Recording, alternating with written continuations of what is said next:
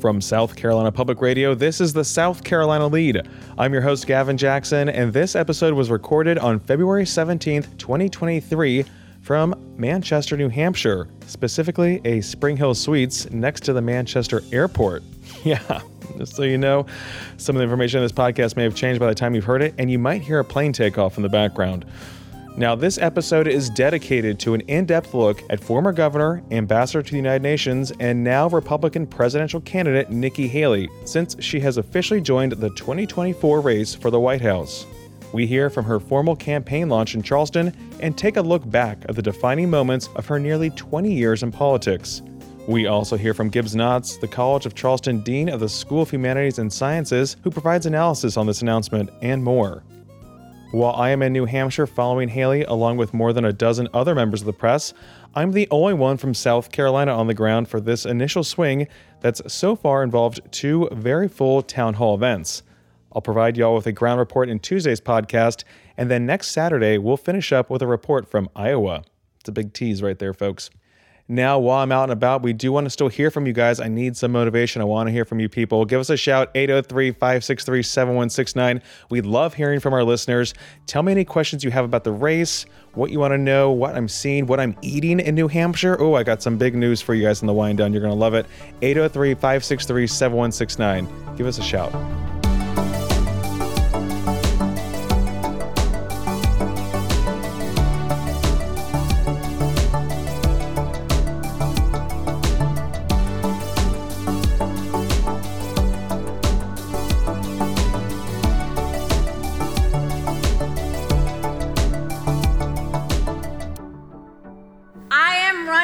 President of the United States of America. Haley's announcement has been years in the making. Speculation of higher office has always surrounded her during her 2 terms as governor, ambassador, and it was heightened when she left the post at the end of 2018. We start this podcast with a look at how Haley went from Nikki Who to Republican presidential candidate Nikki Haley, South Carolina's own. She was born Nimrata Nikki Randhawa in the Midlands hamlet of Bamberg to Indian immigrants. Her father taught at Voorhees College for 30 years, and she grew up working the books at her mother's clothing company.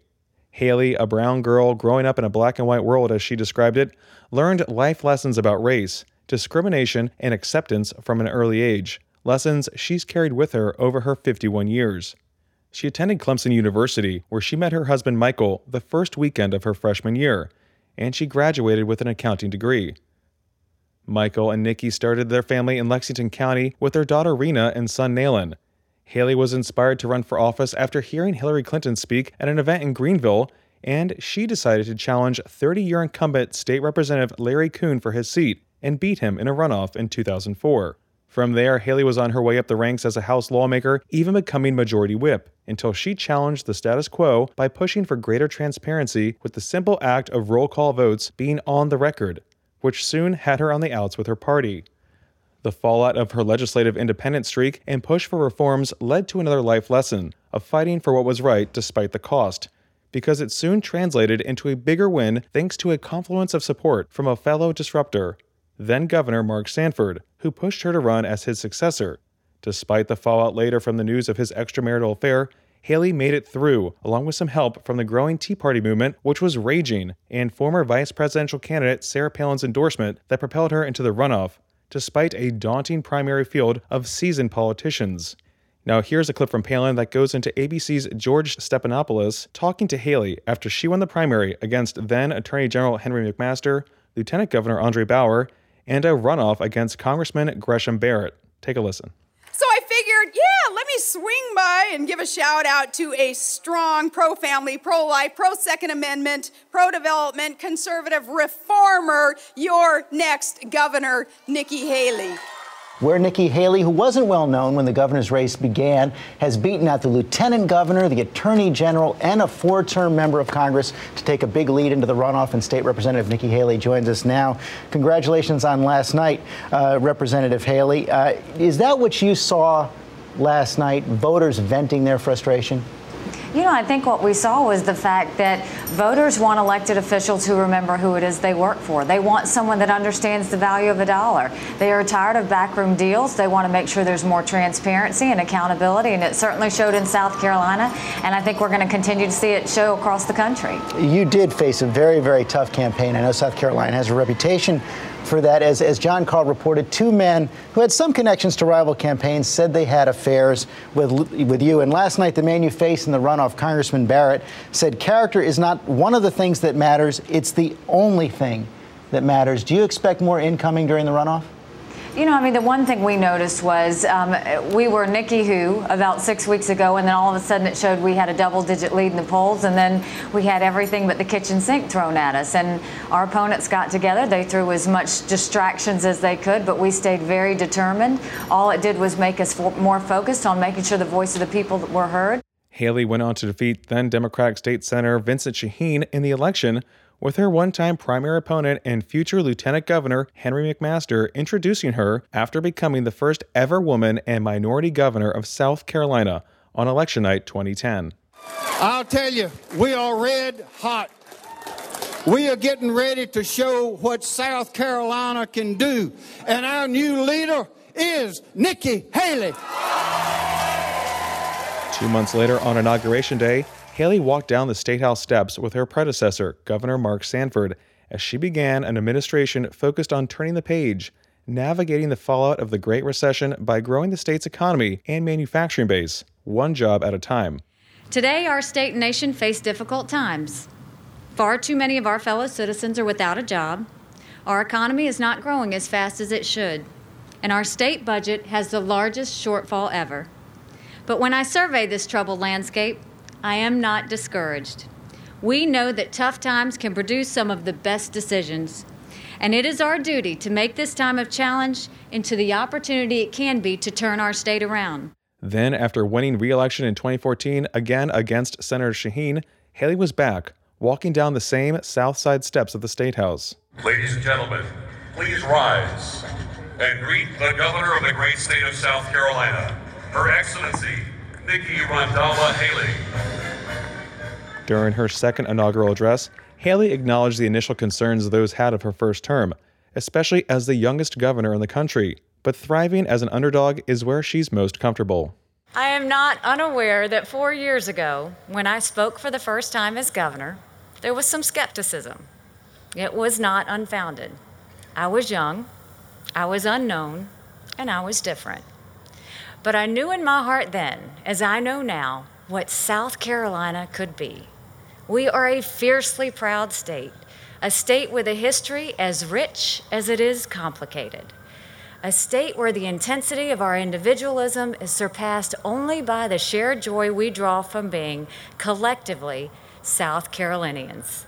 And therein lies our strength. While her first term was about fixing South Carolina, her second term was soon about holding the state together through natural disasters, the shooting of Walter Scott, and the massacre of 9 black parishioners at the hands of a white supremacist at Mother Emanuel AME Church in Charleston on June 17, 2015, an event that nearly broke Haley. Here she is in 2016 discussing the tragedy. This is Bible study. This is what so many South Carolinians do every Wednesday night. And so the shock of something like this happening in the most sacred of places was hard to stomach. What was hard for me was the heartbreak of what had happened. And how do you heal a state in a way that children aren't scared to go to church? And how do you heal a state in a way that that's the place we go to feel safe? And when you suddenly realize that a place like that is no longer safe, you want to wrap your arms around the state and protect them. But there was no way not to grieve. Then this was the sound of some 10,000 people outside of the State House as the Confederate battle flag was taken down days after the horrific shooting.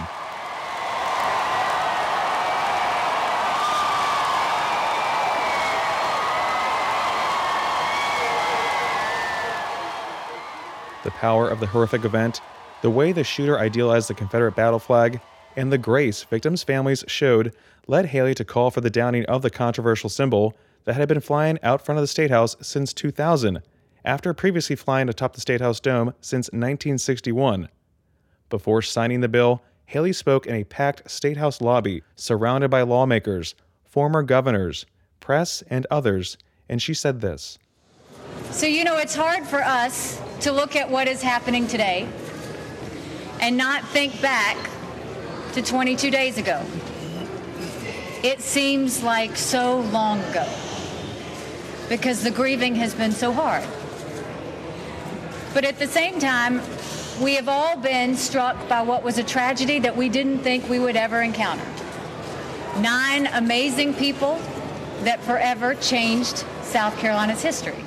Just a day before the horrific shooting in Charleston, the New York real estate mogul turned Republican firebrand Donald Trump announced his bid for the 2016 presidential election.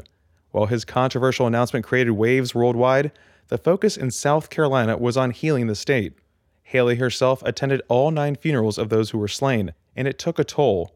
Weight loss, post-traumatic stress, this was the most challenging time of her life. But even as Trump's rhetoric, which included racial dog whistles as well as undertones of hate and xenophobia, began registering with bigger and bigger crowds, including in early voting South Carolina, Haley's lieutenant governor took note of the growing dissatisfaction Trump had tapped into and became the first statewide official in the nation to endorse Trump in 2016, a savvy move that would pay Henry McMaster dividends and make him Haley's successor in early 2017.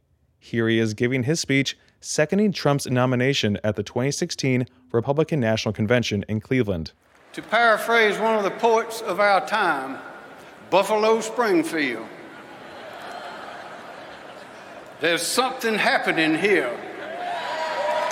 What it is precisely clear. We are going to make America great again with Donald Trump. Thank you, and God bless you. But Haley couldn't stomach the Trump rhetoric and the fervor it stoked, and alluded to as much when she delivered the Republican response to President Barack Obama's 2016 State of the Union address that January. During anxious times, it can be tempting to follow the siren call of the angriest voices. We must resist that temptation. No one who is willing to work hard, abide by our laws, and love our traditions should ever feel unwelcome in this country. At the same time, that does not mean we just flat out open our borders. We can't do that. We cannot continue to allow immigrants to come here illegally. Haley and Senator Tim Scott, whom she appointed to fulfill Jim DeMint's remaining term in 2012, ended up backing Florida Senator Marco Rubio, a snub to former Florida Governor Jeb Bush, who had been close with Haley early in her career but was flailing in the polls and eventually came in 4th in South Carolina's primary. Even Rubio narrowly won second place over Senator Ted Cruz, 10 points behind Trump. Here is Haley stumping with Rubio in Atlanta and blasting Trump for not disavowing former KKK Grand Wizard David Duke, who encouraged his radio listeners to vote for Trump. But the one thing that I want you to remember, that I came from South Carolina to Georgia to tell you, is South Carolina went through a terrible tragedy last year. And the KKK came to South Carolina from out of state to protest on our State House grounds. We saw and looked at true hate in the eyes last year in Charleston. I will not stop until we fight a man that chooses not to disavow the KKK. That is not a part of our party. That's not who we want as president. We will not allow that in our country. But it all changed on election night 2016. Just listen to CNN's Wolf Blitzer. Right now, a historic moment. We can now project the winner of the presidential race. CNN projects Donald Trump wins the presidency. The business tycoon and TV personality capping his improbable political journey with an astounding upset victory. Donald J. Trump will become the 45th president of the United States, defeating Hillary Clinton in a campaign unlike anything we've seen in our lifetime. Despite being a reluctant Trump supporter at the end there, his 2016 win created a silver lining no one expected, Nikki Haley's third act. This time giving the state chief executive experience on the international stage as ambassador to the United Nations. A thank you from Trump to clear the way for McMaster to finally become governor, with Haley moving up. Before she was confirmed by the U.S. Senate, she gave her 7th and final State of the State address, where she recalled some of the important and difficult moments of her tenure. I will remember the willingness of the people in this room to step into someone else's shoes, find genuine understanding, remove a divisive symbol of an oppressive past, and move South Carolina forward. Days later, and moments after securing enough votes in the Senate, Haley resigned and watched on as her lieutenant governor, Henry McMaster, became the 117th governor of South Carolina, and with it, she headed to New York. Haley brought years of South Carolina political grit with her to the international stage and threw an initial punch on her first day. And the way that we'll show value is to show our strength, show our voice, have the backs of our allies, and make sure that our allies have our back as well. For those that don't have our back, we're taking names. From facing off against North Korea, Iran, Russia, China, and others, Haley fell into a groove and began trying to reform an institution which America heavily funds, but she says doesn't get a good enough return on their investment. Moving the American embassy to Jerusalem, fighting North Korea on missile testing, and getting an arms embargo passed against South Sudan were wins. But blasting Syria for gassing its own people and chastising foes for not supporting a resolution condemning Bashar al-Assad's regime was a defining moment. While fighting in New York, she still had to deal with internal turmoil of the unorthodox Trump administration. However, as a cabinet member and part of the National Security Council, she was always able to cut through to reach Trump, especially when he made major missteps. Removing the United States from the Human Rights Council was also a big one for Haley, who saw the organization as ineffective, especially considering some of the problematic countries and regimes that were represented in the group. Here she is in Vienna in 2018 with then Secretary of State Mike Pompeo. The United States is officially withdrawing from the UN Human Rights Council. In doing so, I want to make it crystal clear that this step is not a retreat from human rights commitments. On the contrary, we take this step because our commitment does not allow us to remain a part of a hypocritical and self-serving organization that makes a mockery of human rights. Haley, who had outlasted others in the shaky first years of the Trump administration, including the Secretary of State Rex Tillerson and National Security Advisor H.R. McMaster, both who were ousted in the spring of 2018, was now feeling the squeeze of their replacements, Mike Pompeo and John Bolton respectively, who both sought to clamp down on her influence and input with Trump. Those were contributing factors that led to her decision to bow out at the end of the year, which she surprised Trump with in an October 2018 announcement in the White House Oval Office. I think you have to be selfless enough to know when you step aside and allow someone else to do the job. So thank you, Mr. President. It's been an honor of a lifetime.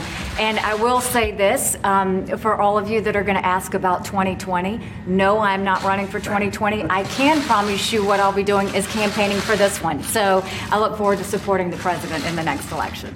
Haley became a private citizen for the first time in 15 years in January 2019. And despite rumors that she was preparing to replace Vice President Mike Pence, she moved to Kiawah Island, wrote 2 books, briefly joined the Boeing Board of Directors, gave high-dollar speeches, and lived a relatively unscheduled life with her family as she watched her party lose the White House in 2020, building on the losses of the 2018 midterms, and then she worked to support a red wave that didn't materialize in the 2022 midterms. As a result of those losses, she spoke about the need to take the country in another direction with Fox News' Bret Baier days before her own announcement to run for president, despite saying she wouldn't get in the race if former President Donald Trump did, which he did in November. But generational change is needed, she told Baier. But when you're looking at a run for president, you look at 2 things. You first look at, does the current situation push for new leadership? The second question is, am I that person that could be that new leader? That yes, we need to go in a new direction. And can I be that leader? Yes, I think I can be that leader. Now, after years of the questions of will she or won't she, Nikki Haley made it official with a video released on Valentine's Day morning and then on Wednesday before some 2,000 supporters in downtown Charleston, where she walked out to Eye of the Tiger and made it official. Here are some moments from that address. But there's something else that's eating away at our national core. On Biden and Harris's watch, a self-loathing has swept our country. It's in the classroom, the boardroom, and the back rooms of government. Every day we're told America is flawed, rotten, and full of hate. Joe and Kamala even say America's racist. Nothing could be further from the truth.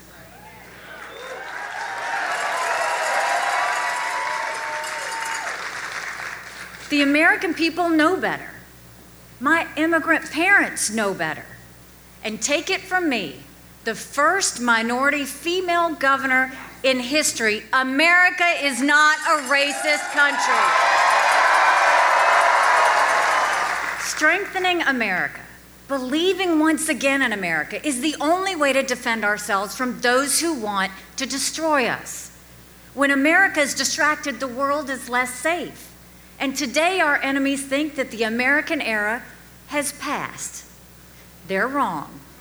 America is not past our prime. It's just that our politicians are past theirs.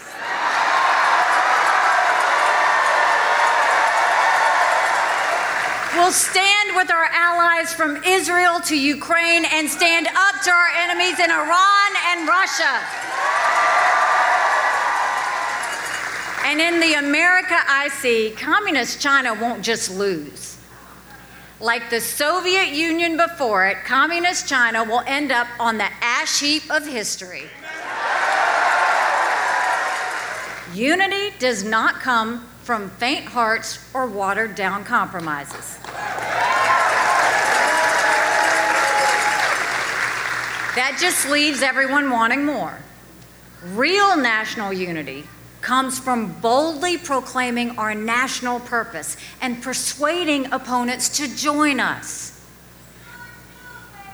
My purpose is to save our country from the downward spiral of socialism and defeatism. I aim to move America upward toward freedom and strength. I'll take this message far and wide in the days ahead, and I have a particular message for my fellow Republicans. We've lost the popular vote in 7 of the last 8 presidential elections. Our cause is right, but we have failed to win the confidence of a majority of Americans. Well, that ends today.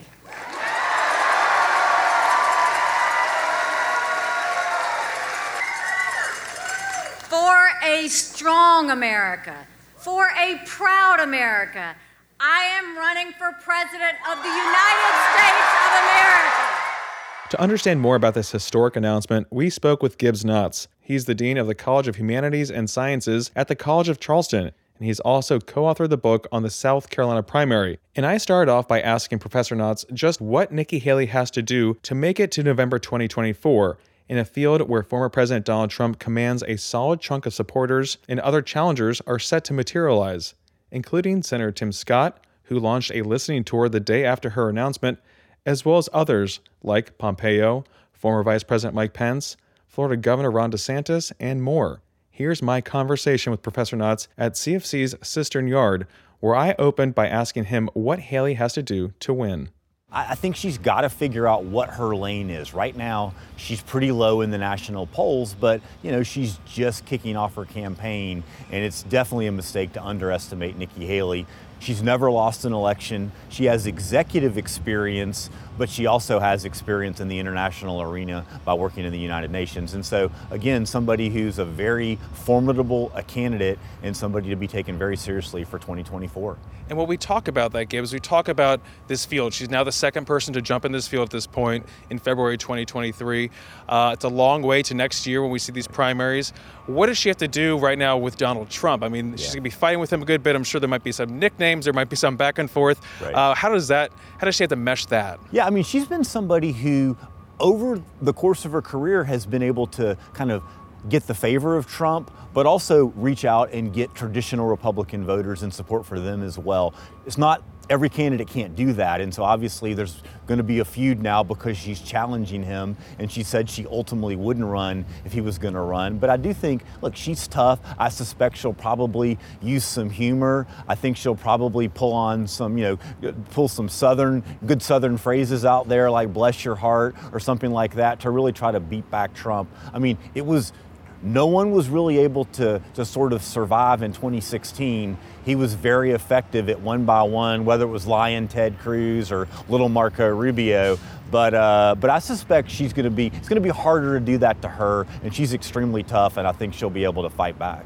Gibbs, you saw 2016. We were just talking about Right. that. You and Jordan Ragusa, your counterpart, have written the primary book on South Carolina and the primaries. But we saw in 2016, like you're saying, just how difficult it was for people to break out. Right. She did back Marco Rubio back then. That's right. So does that mean that she's going to have a tough time kind of doing what he did as well, getting above that 22% when Trump had a solid 30-something? I think a lot of it depends on how many people run. If it is a field with 10 people, Trump's support is just so strong amongst his core group that I do think it's going to be hard for anybody to beat Trump if a lot of candidates. But if she's able to, if folks drop out sooner, if she's able to go head to head with Trump, I mean, I think she has a really good chance. Of course, it's DeSantis floating around, figuring out what he's going to do. Mm-hmm. But look, Nikki Haley's got a great resume. She's a very compelling candidate. I think she's going to be able to raise money, and I think she's got a lot of experience, and I think she's going to be able to, be really impressive on those debate stages as well. Mm-hmm. Just figuring out her lane on the primary is going to be one of her biggest challenges. Yeah, because it is a different Republican Party right now. It was different back in 2016. It's even more different now. Right. It's kind of hard to understand the fractured nature of it all, too. So does she need to be a moderate voice? Does she need to be more of an extreme voice? I suspect she'll probably kind of try to play to both sides a little bit. I mean, I do think, she governed kind of, as somebody who, wasn't necessarily, was a fiscal conservative, but wouldn't get into a bunch of social issues and things like that. And so, I think just trying to figure out as she goes and meets voters in Iowa, goes to New Hampshire, and of course travels around here in South Carolina, trying to figure out what her message is. But I think it's going to be a lot on, let's get the economy back. Let's bring strength back to America. Let's sort of figure out our immigration system. I think she'll sort of borrow from some of the previous campaigns and certainly probably take some policies that Trump supported and try to endorse those as well. And when you talk about being from the South, like you mentioned, Florida Governor Ron DeSantis being in the South as well, right. Possible 2024 candidate.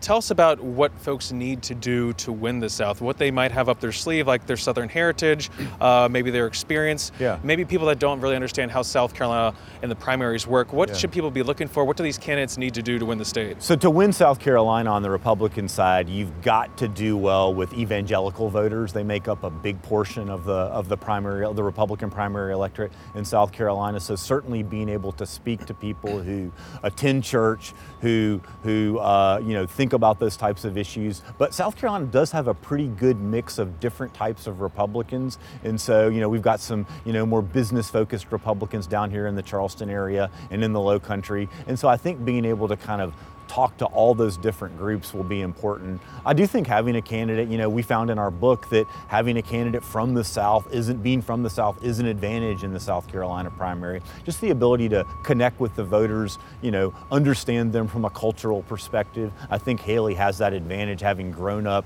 in South Carolina and served in this state for so long. Mm-hmm. And then it's also, of course, she has to go to Iowa. She has to go to New Hampshire. Yeah. She's going there. She's on the road up there right now. Tell us what she needs to do up there and how that's different when it comes to this nominating process and how she needs to appeal to those voters. Yeah, the electorate's different in Iowa and New Hampshire. And a lot of times, Gavin, Iowa picks one candidate, New Hampshire picks a different candidate, and then we come in the third slot and kind of serve as that tiebreaker. But yeah, absolutely. There's going to be different things. New Hampshire, there's going to be a lot of independents that could come in and vote in the Republican Party, and I think that's going to be good for Nikki Haley. Iowa, it tends to be pretty evangelical and a little more conservative than New Hampshire on the Republican side, and so I do think she's going to have to figure out a way to appeal to two sort of different electorates, but it can be done, and I'll be curious to see, does she just decide, sometimes candidates will decide, I'm better off in Iowa, that's where I'm going to spend my time, or really the New Hampshire primary lines up better for me. My gut says probably New Hampshire, but I don't really know. It's going to be curious to see. Mm-hmm. And then Gibbs, before we get out of here, just tell me about some of the top issues that you think we'll see play out, and also maybe Nikki Haley's issue when it comes to dealing with her messaging. Sometimes people say she's gone back and forth, especially when it came to Trump. What does she need to do to maybe stick on the issue, stick on the policy, and maybe not go back and forth, because she has seems like a reputation for that now. Yeah, I think she's got to figure out what her response is to Donald Trump, and being able to talk about, like, look, I supported him, I served in his cabinet, but I think just this new generation of leadership, it's time to pass the torch. It's time to think of a new generation. But she has a lot of experience. She's still fairly young, especially when you look at some of our national politicians today. So I think being able to sort of make the case to she can be the candidate of the future, not the candidate of the past, and it's time to move forward. Again, that was Gibbs Knotts, the Dean of the College of Humanities and Sciences at the College of Charleston. Now, the road to the White House runs right through South Carolina, and SCE-TV and South Carolina Public Radio will be covering every step of the way, including our state's important early voting role. And you'll be getting plenty of that here on the SC Lead. Our coverage will continue next week as we bring you another special report on Ambassador Haley's initial swing through the early voting states of New Hampshire and Iowa. And we'll be there every step of the way, so keep it locked, folks. Keep it here. Tell your friends to subscribe and find out what's going on the road to 2024.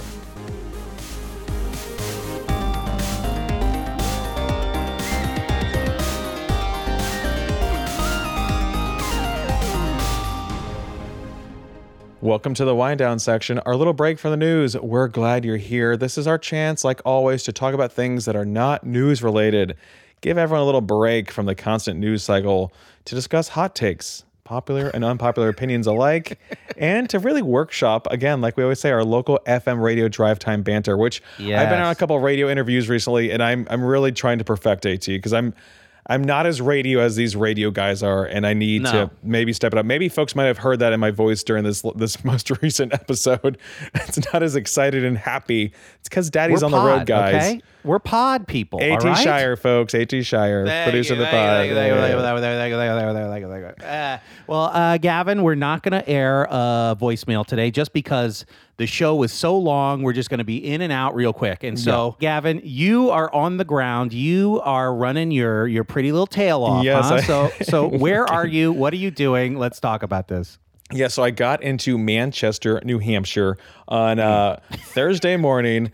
I left Charleston out of a very early morning. I was up at 4:30, packed in like a little pack mule that I was, which makes it all fun. Like, I haven't been on the road doing a reporting swing like this in a long time. Even when we do those trips up and around the state, we're always in Meg's car, so we can just leave all of our crap in the car. When you're doing this, I'm like, I got a free carry-on, a free checked bag.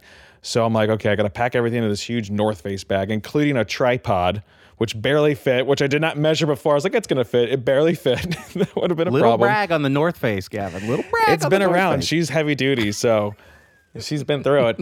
And then I had a camera bag that I carried on, a little backpack. I mean, I don't know, like 100 pounds of stuff. You were laden. You were laden. So all those early mornings working out at the gym, this was a 10,000 step day plus with gear. This is why we do it. This is why we do it. Okay? I mean, I don't know how people don't do that, because at the end of my day, which was, coming up on 20 hours, I was like beat. I told you I was wearing my bean duck boots all day because everyone's like, oh, it's going to be so cold and snowy up there. It is just wet and warm up here, folks. It's 50 degrees, yeah. So I wore those boots all day. My feet this morning were just like, You're like the Wicked Witch. Just like when the house fell, they curled back. Exactly. I'm wearing socks. You guys know how much I hate wearing these little prisons on my feet. Yeah, this was like maximum security isolation for your feet, especially on a plane too, where you can't really move around. But luckily, like a lot of empty seats, so it was nice. Everything went really well the first day. I had no problems traveling. I was super excited about that. Got here on the ground, got a rental car, got myself a Jeep. So I'm a Jeep guy now. How many little ducks do you got? No ducks. And if I get one, I'm just going to throw it. It will not derisively throw it into the slush. Yeah. I'll only bring it so I can bring it back for you.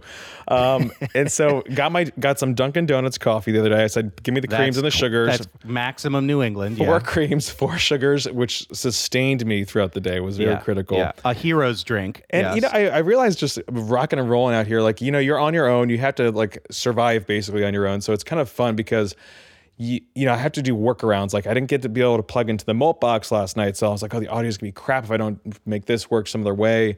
So you're doing all these different things and like you have contingencies that come to fruition. So I've been having a lot of fun with challenging myself in ways that I haven't had to do in a while. And then like also setting up interviews, talking to people in a state that I really don't know too much about, if I'm gonna be honest, and like really trying to understand things. Like we did a lot during the 2020 campaigns. So this is not foreign to me, but again, when you're out here, you have only what you can carry on your back, essentially. It changes the game a little bit. So it's been a lot of fun. I'm looking forward to going to Iowa on Sunday evening. What have you learned about New Hampshire while you're there? It is so true. The live free or die, right? Like, so live it's like free or die hard. They straight up embody that. Like I know South Carolina has its own streak of independence and rebel rousing and stuff like that. But these guys, I mean, you can just sense it in the folks you talk to. Even just the way people drive. I know it's weird to say, but I've just picked up on, and they really do back it up. So it's a different vibe than Ruby Red, South Carolina. Folks are different up here, and they want to hear different issues. They don't want the government in their lives. They don't care about things like they're all sovereign citizens. Well, they don't want big government, and they really mean it. Whereas sometimes we say that in South Carolina, and everyone's like, okay, well, we're fine with this and that, or we're getting involved in certain issues that are social issues. Up here, they don't really care too much about those social issues. They're absolutists. Yeah, and it's like, oh, wow, it's been a while since I've talked to people like that. So very interesting dynamic up here, and I'm looking forward to talking to some more folks at her town hall tonight. And what is the local delicacy where you are, Gavin? Okay, so I found out about this last night talking to a state senator that Manchester, which is also Manch Vegas, which is a nickname. Fun. It's not as quaint as Exeter where I was. I was in Exeter, and it's like, there's a small prep school, really well-off prep school. Abraham Lincoln's son went to back in the day, 160 some years ago. So it is like Hogwarts up there in its own little way. It's I couldn't stop saying to myself when I was walking around, this place is so quaint. I mean, it is quintessential New England. The houses, the styles, everything. I have a video that I'll have up for next week that you guys can see that and understand it better. But the delicacy here in Manchester, like I said, Manch Vegas, is chicken tenders, if you can believe that. How unique. Chicken tenders, right? And the local drink is the mudslide, right? So they consume a lot of Baileys and a lot of breaded chicken. I don't like the name of a mudslide. I have not experienced this yet. I will be doing that over the coming days. I'm still here. I fly out Sunday, so I'm going to have that for dinner at some point tonight. You got to try it. You got to eat a full plate of chicken fingers and then drink 2 or 3 mudslides. At least. Because then I want to know what happens after that, because it sounds like a terrible concoction for your gut. I think I might have to do a little play-by-play, hour-by-hour recording of how I'm feeling, the initial consumption of said it sounds dangerous. Delicacies. It sounds dangerous. But I'm willing, for our leaders and for you, AT, I am willing to put my body through this, just like the Chicken Nugget Challenge. Yeah, thank you. Yes. So if everyone tune in next episode to see if Gavin gets a mudslide of the wrong guy. Know what I mean, brother? It's a bunch of sound effects. Anyway, Gavin, good luck out there. I hope you have a good weekend. I hope you get good stuff. I hope all the listeners enjoyed this, because this was a lot of hard work on Gavin, and we appreciate Papa GJ. So hit the out. Good luck. Right, I miss you, buddy. I miss you too. It's good talking to you. It's good hearing from folks too, and we'll be keeping you up to date on what's going on. That's why you listen to The Lead, and we love your support. That's why you can show us your support by calling 803-563-7169. Ask me how many chicken fingers I ate and what my favorite chicken finger was. Guess what? They all taste the same. It's all about the sauces. But thanks again for listening, and leave us a message on Apple Podcasts. We love that. And you can stay up to date with the latest news on SCTV.org and SouthCarolinaPublicRadio.org. And don't forget to support your local newspapers, please. For the South Carolina Lead, I'm Gavin Jackson. Be well, South Carolina.